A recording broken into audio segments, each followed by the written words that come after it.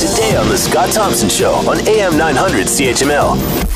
The Quebec Justice Minister said that Bill 62, the recently adopted law that forces people using or performing public service to have their face uncovered, is not repressive.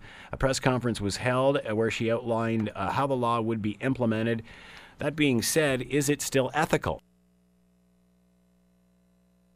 At the end of the day, and whose job is it to enforce this sort of thing? To talk more about all of this, Barry Kay is with us, political science professor, Wilfrid Laurier University. He is with us now. Barry, thank you very much for taking the time to join us. We appreciate this. Hello, Scott.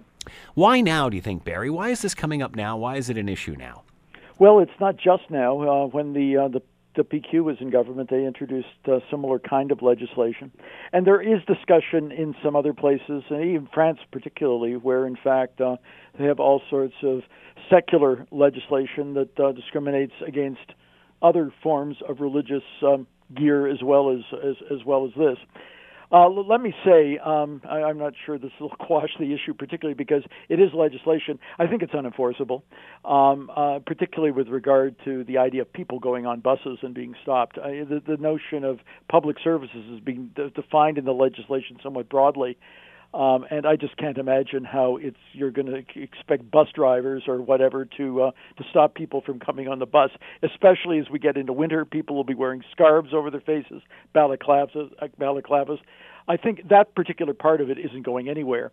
I think further it's going to be challenged in the courts, and everything, I'm not a lawyer, but everything I've read suggests that this is not going to stand the test of time, so that in time this legislation is going to be ruled unconstitutional by the courts, which then leads to the question as to why the government is pursuing it in the first place, because I'm sure they have lawyers smarter than I am that can tell them this as well.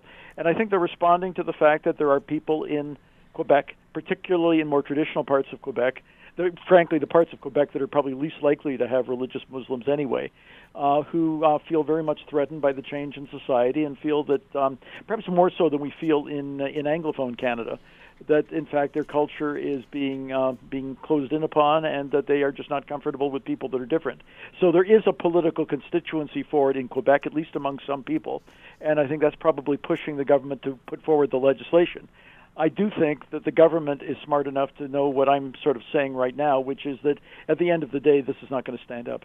That being said, if they knew it wasn't going to stand up, why even go there? Or are they letting the courts decide their politics? Basically, they're punting. They're making a gesture toward this form of Quebec nationalism, if that's what it is, and thinking that they'll let the federal institutions knock it down rather than, or at least the court, the non-elective institutions knock it down. I'm not sure that this is something I would advise them to do, but my hunch is, assuming they're trying to be rational in their own way, they are playing to a certain strain of public opinion in Quebec, and thinking that indeed if they've at least tried and if the courts have knocked it down, it's kind of a win-win in the sense that they are at least playing to those particular people that are much more nationalistic in the province.